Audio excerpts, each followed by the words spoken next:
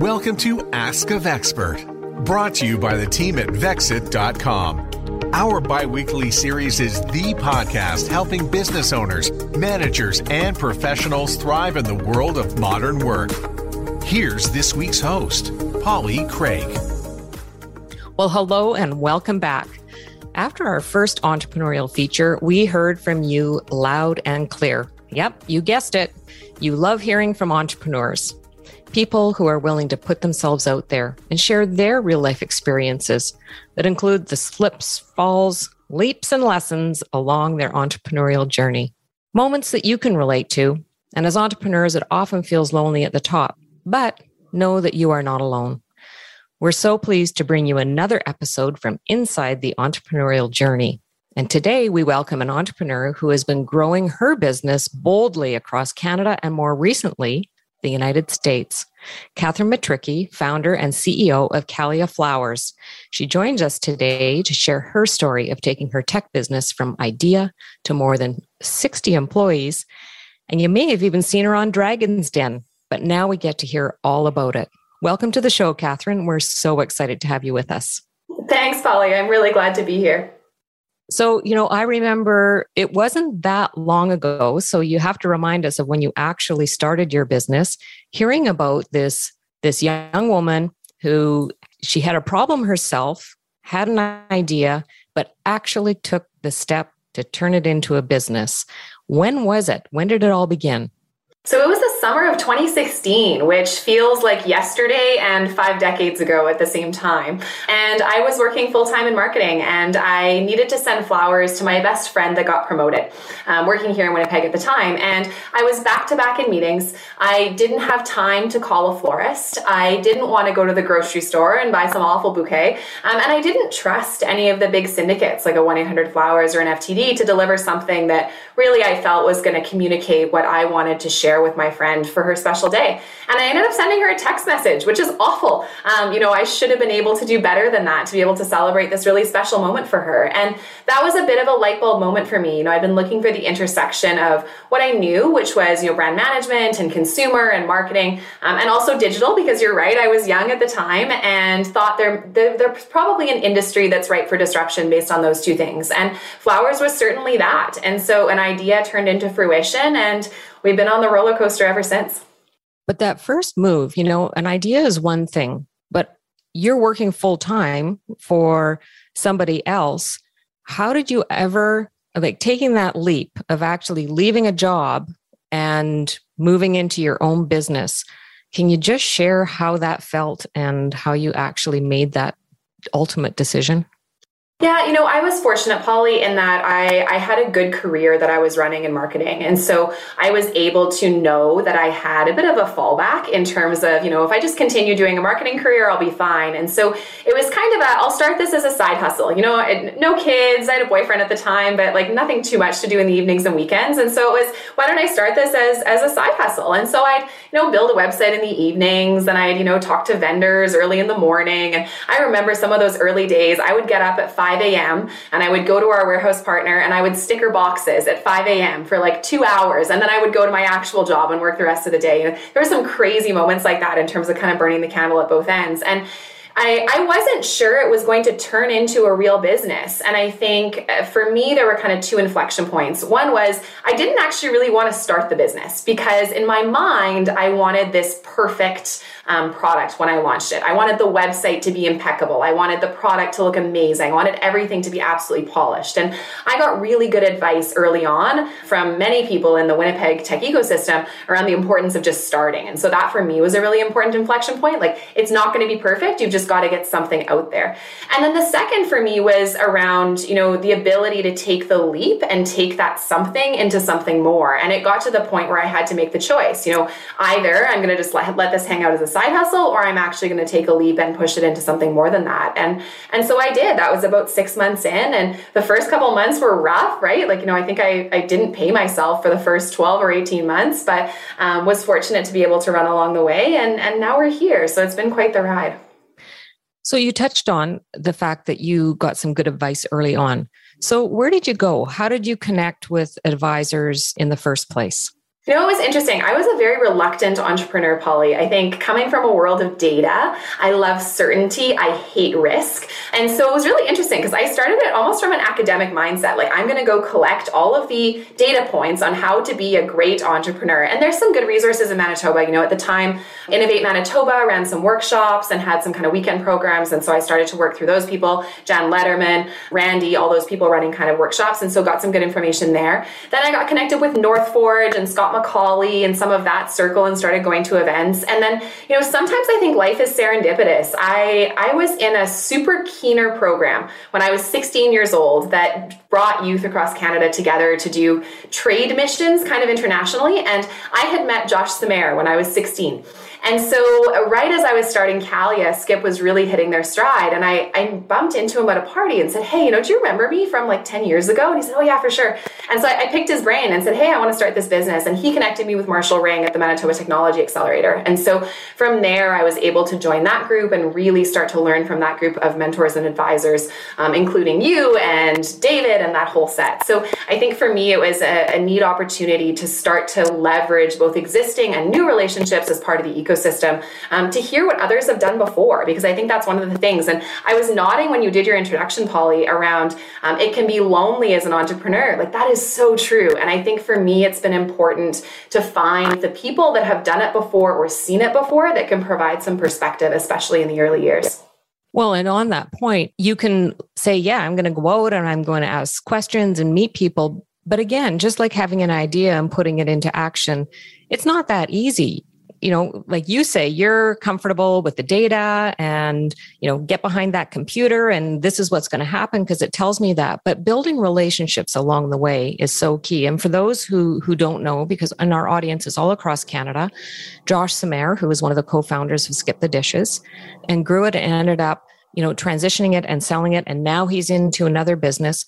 He's a natural entrepreneur, but like so many entrepreneurs, he gives back and shares his journey to help other aspiring entrepreneurs. And I can only imagine that you now do the same for so many others because of what you have had the benefit of receiving from those early day entrepreneurs.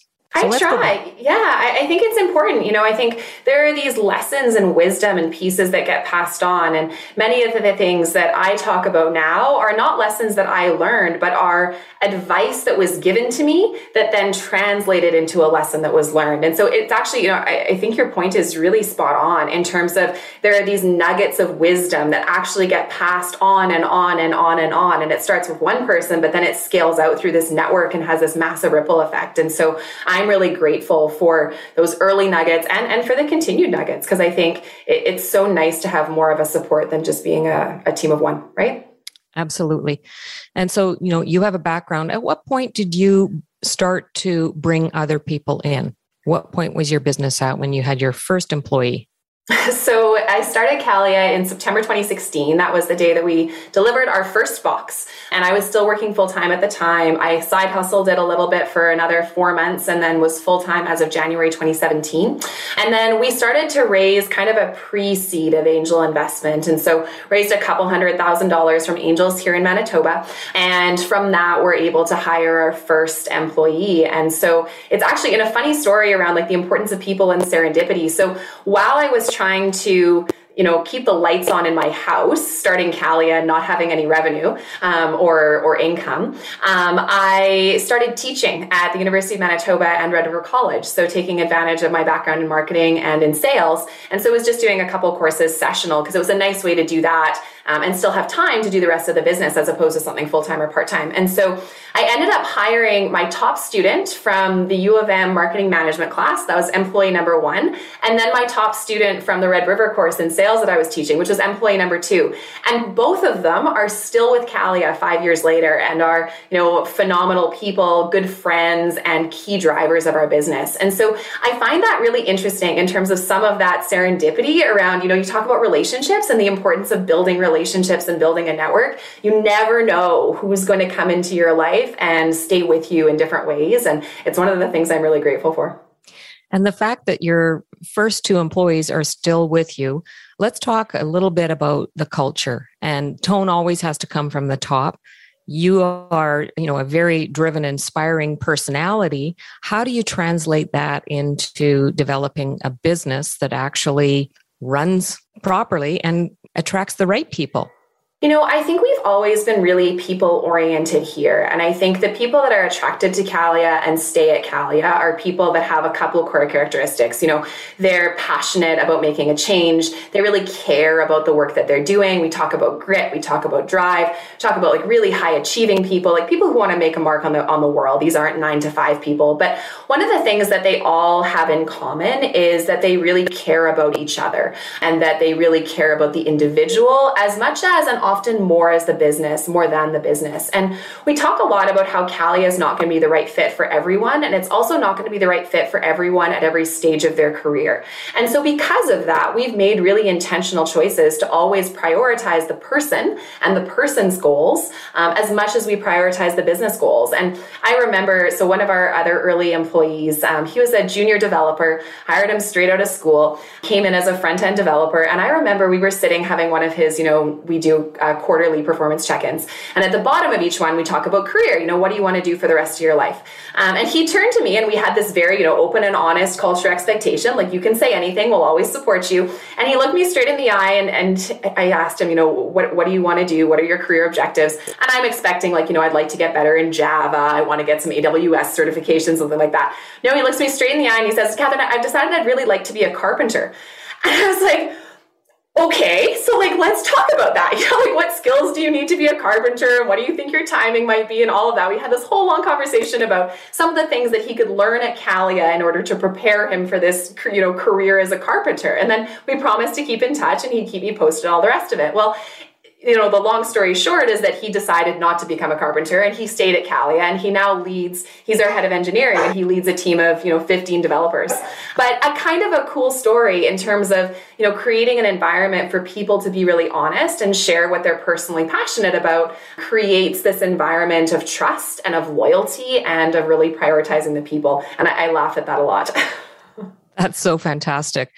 But like in any business, and I love that you're looking at the people and their path, because anytime that if you have a business and you say, okay, I'm going to hire you to help the business succeed. If you aren't investing in the people themselves, people aren't going to stay forever, but when they leave, what have they contributed and what have you contributed to them that they can use further down the line? And, I'm a little more seasoned, a nice way of saying older than you, in the sense that the most beautiful experiences, fast forward 20 years, is running into a past employee that you can share the stories and how much you've been able to contribute to each other in those past years. And did they learn something that they can take to their next career as a way to give back to them? Because then you have their all. When they're with you, it's give on both sides of the equation. So that's a beautiful thing. I love that, Polly. And if I get a bit personal for 1 second, because I think some of this is about being vulnerable. So my father died a number of years ago. And at his funeral, one of the most resonant things that I remember, I'm almost going to get emotional. I'm trying not to be, but a number of the people that had worked for him, and he managed a number of people through his career, came up to me at the funeral, people I'd never met. And they said, your dad was the best boss I ever had. And that for me was so resonant. And it's one of the things that I really strive for, because life's too short, right? To clock in and clock out and not love what you're doing and not feel like you're working with people that care about you and not feeling like you're growing. Those things I think are really definitive in the short time we have on this planet. And so the more that we can create an environment here where people feel like, this is one of the best times of their life from a career perspective, that's absolutely what we're striving for in the ups and the downs. Absolutely. And, it sort of ties into, you touched on a little bit that you have this 80-20 rule and talking about perfection. If you wait until it's 100%, and how does that work into the people that you work with? How do you give them permission to fail? Is that sort of part of your culture as well? It is. So we follow the Pareto principle, which is 80-20. So you can get 80% of the result for 20% of the effort. And often in most projects past that point, it's diminishing returns on your time. And I think one of the interesting things that I learned from Lean Startup, so one of the common business books that people read as they build out tech startups, is the importance of iterations. And so the faster that you can try and fail and try and fail and try and fail, the more successful you'll be. And they studied, why startups succeed at often a more rapid rate than large companies. And it was because of the rate of iterations that they do. Startups are able to test and fail so much more than large organizations are because of alignment and all those things.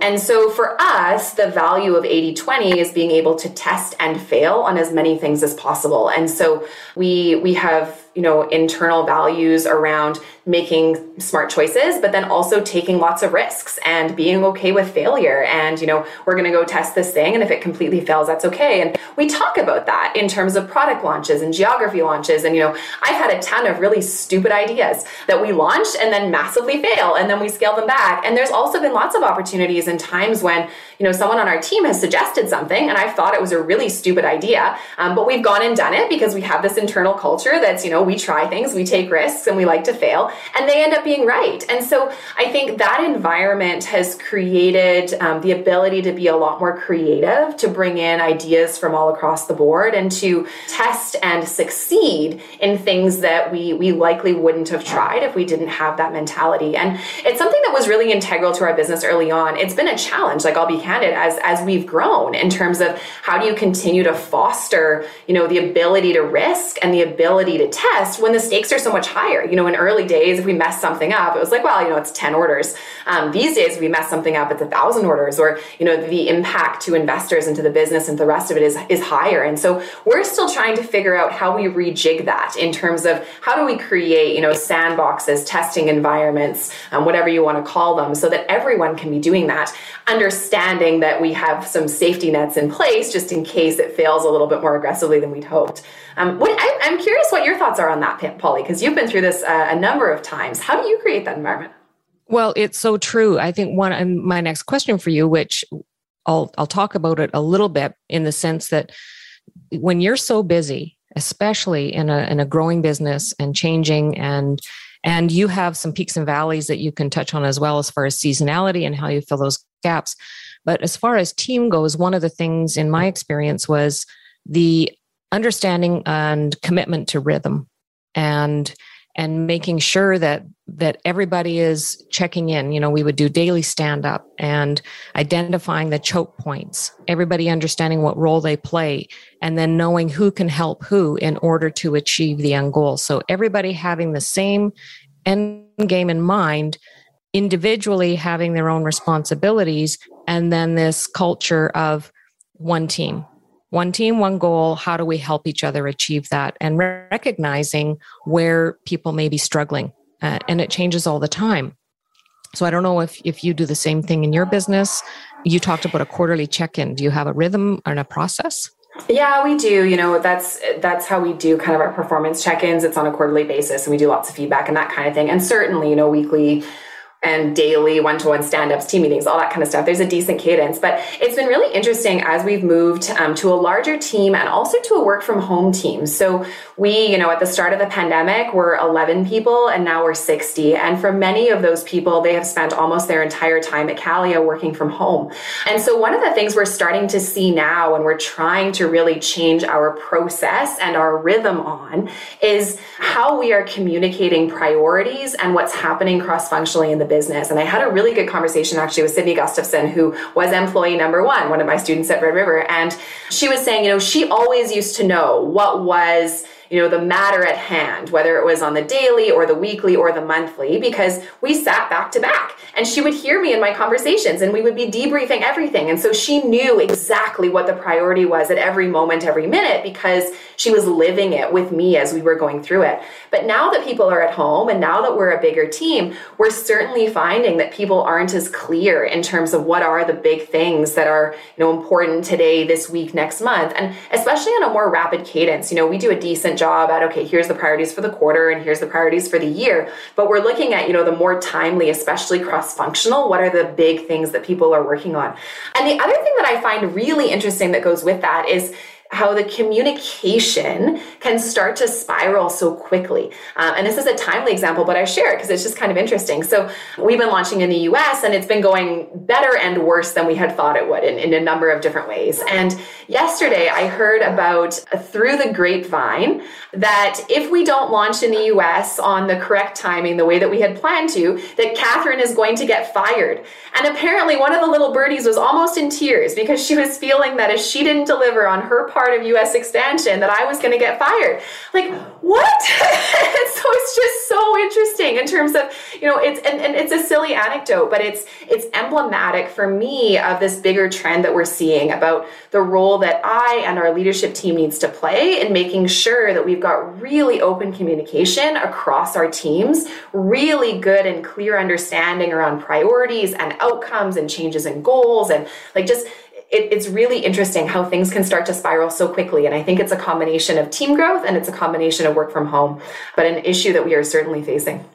Have you ever thought, I'd love to have a podcast just like this one? Well, I can help. My name is Matt Kundle, and everyone at my company, the Sound Off Podcast Network, had a hand in making this show. Whether it was about the sound, the discoverability, or that you're just enjoying the show, we are all about the detail. If you think you have a podcast in you, reach out to me via email, matt@soundoff.network, or check out the website and become one of the great podcasts we work with at soundoff.network. And, one thing that I was really interested in, because you did grow so quickly across Canada and you had outsourced some of your processes and your systems and the way that you delivered. And then you did a pivot and decided that you needed to have more control over that, as I understand it. Can you kind of walk us through how that happened for you? It's interesting, the evolution of Calia in terms of what we originally thought our value proposition was going to be into what it is now. And based on that, some of the choices we've made on infrastructure. And so it'll be a little bit rambly, but I think it's important. So when I first started the business, I thought that we were going to be a brand play. So my background was marketing. I was like, pretty logo, nice website, cool looking box. Like, this is absolutely a brand play and we'll call it a day. And so we were planning to outsource most of our logistics and distribution because those weren't going to be the core differentiators. They didn't really matter. We were going to invest everything on the marketing and brand and product and customer side. But one of the things that we learned very quickly was that in this industry, in order to be successful, you actually have an incredibly high standard of what that experience has to look like beyond the brand and the packaging. Because when you're sending flowers, you're sending something extremely perishable that has a very specific date and time requirement. So not, 5 to 10 business days from now, like grandma's birthday is today at 2 p.m. I need my flowers today at 2 p.m. And it's also going to an unexpected recipient. And so when you add those dynamics and those variables into the product experience that we had, you can have the prettiest box and the nicest website, but if you don't have great quality, super fresh flowers that are handled, even in minus 41 degrees to absolute perfection and delivered to your door exactly when you want them, then the entire customer experience fails. And so that required us to then make changes in terms of how we were going to support the business from an infrastructure perspective, because the only way that we could guarantee that level of experience was by insourcing those pieces. And as a result, I think we've built, and it's kind of two pieces. In some ways, we're control freaks, Polly. Like, I was sick of having a customer call me and be like, I got this, I ordered online and it was so beautiful and the flowers were amazing, but they arrived 3 days late because the courier just decided not to deliver them. And I was sick of talking to someone who's crying because we missed their grandma's 80th birthday and saying, oh, well, I gave it to FedEx and it's their fault. Sorry. It just doesn't work. And so we took this level of expectation around control and then ability to deliver that experience to a customer and said, look, if no one else there can do it properly, then we'll just do it ourselves. And that has created now this underpinning of infrastructure, which means that we're able to deliver this consistent experience. And I'll brag about numbers for a second. So if we talk about Net Promoter Score in the industry, so typically written as the difference between your number of 5-star reviews subtracted your number of 1-star reviews. reviews, you get a net number out of 100. So 1-800-Flowers net promoter score is -2, which actually means that they have more 1-star reviews than 5-star reviews, which is insane to me. And even if you look at other competitors in this space, across Canada, across North America, or internationally, typically their net promoter scores are hovering in the 40s. Calia's net promoter score is 91, which is absolutely outstanding objectively when it comes to retail and e-commerce and like any of those experiences, and particularly because we're dealing with perishable product. And the reason that we've been able to do that is because of this investment in infrastructure, and that will continue to be our hallmark and continue to be our value proposition. So long ramble, summarized, what we thought the business was going to stand for at the beginning became very different than what the business stands for now. And we've made changes based on supply chain and infrastructure in order to be able to support that. Well, and every business has to do that, but committing to, it's customer first, focused on that. You can spend a lot of money, time, effort, marketing and gaining, acquiring a new client. If you don't have them coming back as a repeat or referring you to others, it's all for naught. And recognizing that and making the changes on your side of the equation to change that. It takes commitment, work, and it takes the right team. Absolutely. Definitely the right team. And I think that's part of it when you go back to culture. The people that succeed here are the ones that really understand the importance of perfection when it comes to the customer experience. And we started talking about that differently internally, like 80-20 when it comes to new initiatives and launches and, different things that we're testing, but 100% when it comes to customer, and really defining those two things as being important, different approaches, I think has been key for us. Absolutely. Can you touch a little bit on the importance of having the right outside, advisors, professionals, or the wrong ones? And what's your experience in that area? I think one of the challenges for us early on was that getting the right, professional support was a tick box thing that I just didn't really want to deal with. And so I actually think, Polly, and I think I shared this with you, the first lawyer, the first insurance provider, the first, whatever the list of payroll provider, those kinds of things, it was literally like I had heard of one person and that was the person we went with. And it wasn't like we didn't do a search, we didn't vet anyone, we didn't understand. It was like literally the only person that I knew that was a lawyer became our lawyer. The only person that I knew that did insurance did our insurance. The only person benefits, all that kind of stuff. Because it was just tick off the box. And, some have stayed with us because, we've built great relationships and the rest of it. But some, it wasn't necessarily the right fit based on experience or expertise. And I think that's one of the things that I've tried to, or that I've really learned from making bad mistakes over the years. As an entrepreneur, you don't know what you don't know. And so when you go in to vet a lawyer, you go in to vet an insurance provider, you don't even know what questions to ask because you've never done it before. And you don't have time to ask the questions either. And so I think there's times when we've been burned. I remember our first incorporation. I think we created like 1,000 shares or something, which would have been fine if this was going to be a lifestyle business. But when we're building and, raising capital and venture investment, all the rest of it, like we've had to do these really expensive share splits and like all sorts of things over time. Those are mistakes that you just don't know not to make unless you've made them before, or if you've got a partner that's done it. And so I think I've now learned the importance of vetting a little bit more intentionally about fit and experience. But if I could go back to those early days, I think I could have really used, and I promise I'm not just, patting Vexit on the back, but I really could have used a service like Vexit to be able to get access to who could I talk to and what expertise do they actually have. Because I think it would have helped us avoid making some mistakes that were just the wrong fit in terms of the professionals that we were working with at the time. Wow. Okay, that was not a paid advertisement either. Brought to you by Vexit. But truth, I mean every word. I think that's one of the things that's a challenge as an entrepreneur is where do you put your energy? And I think the more that you can find ways to create efficiency and hack some of the things that you don't want to or need to spend your energy in, the more successful you can be. And I think finding professionals is one of those areas. So touch a little bit about, you're going across Canada. How many cities you're in? Over 20 cities in Canada now? We say 300 places. There's actually like really interesting definitions of cities and towns, but we're almost every postal code in Canada now, provinces, not territories. But yeah, we opened in Quebec in the summer, so that's been really exciting. And then just recently launched in the US as well. So we're open throughout Ohio and Minnesota, the very cool states of Ohio and Minnesota. But it's been really neat to see how we've been able to add so many postal codes, so many zip codes, serving people in all sorts of places.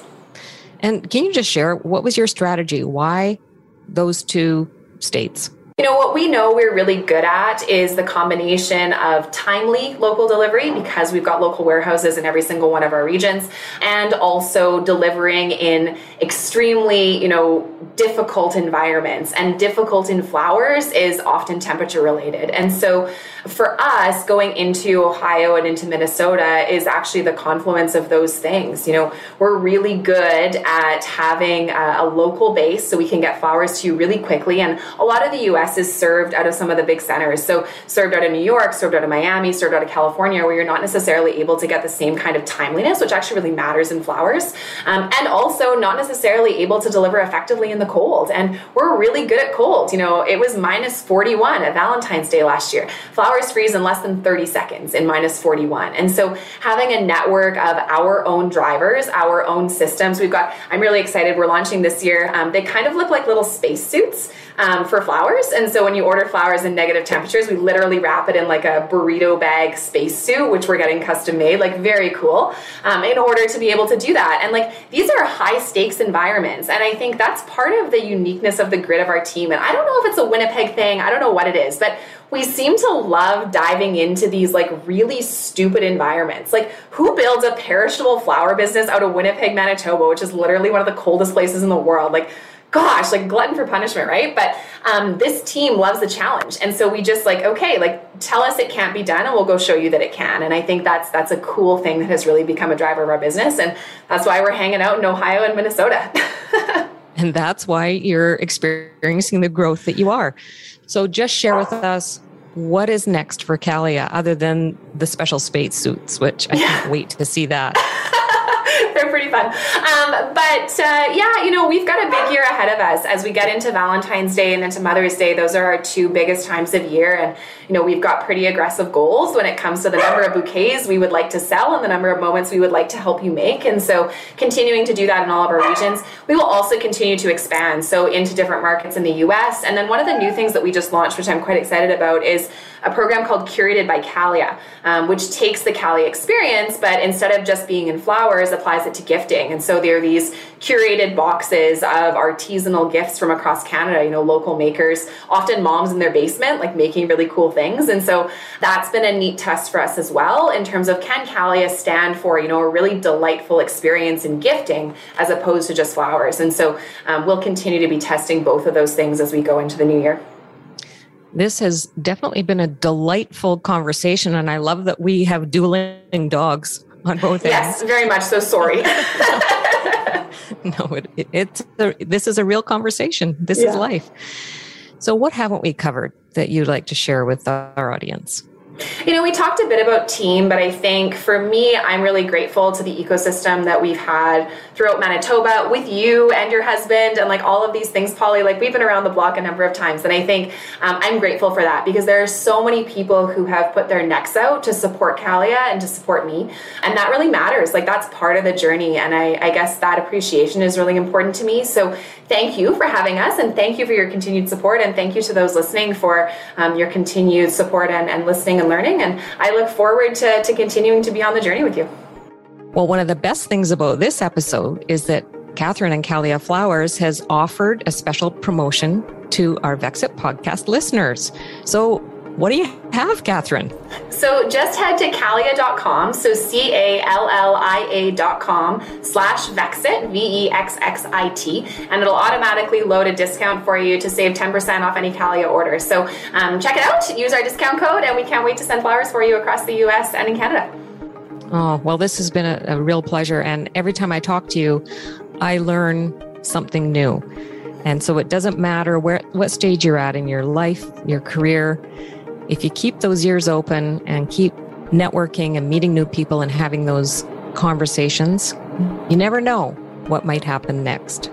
So thank you, Catherine, for being with us. And we look forward to watching you continue your journey. Thank you. Thanks, Polly. Please note that the conversation in this podcast is for informational and learning purposes and does not constitute legal, financial, or business advice. The Ask a Vexpert podcast is a production of Vexit and distributed globally by the Sound Off Media Company. Come on a journey like no other. where you will discover many roads that will lead you to a happier, healthier, and more stress-free life. And the beauty is, you don't need any vacation time for this adventure. The journey will come to you. Join Avery Rich on your very own journey into yoga. Along the way, she will demystify yoga poses and guide you into a yoga posture or short sequence, all in less than 15 minutes. You have nothing to lose but stress. The Journey into Yoga podcast. It's not for people who like yoga, it's for people who don't like yoga. Follow or subscribe on Apple Podcasts, Spotify, Amazon Music, or at averyrich.com.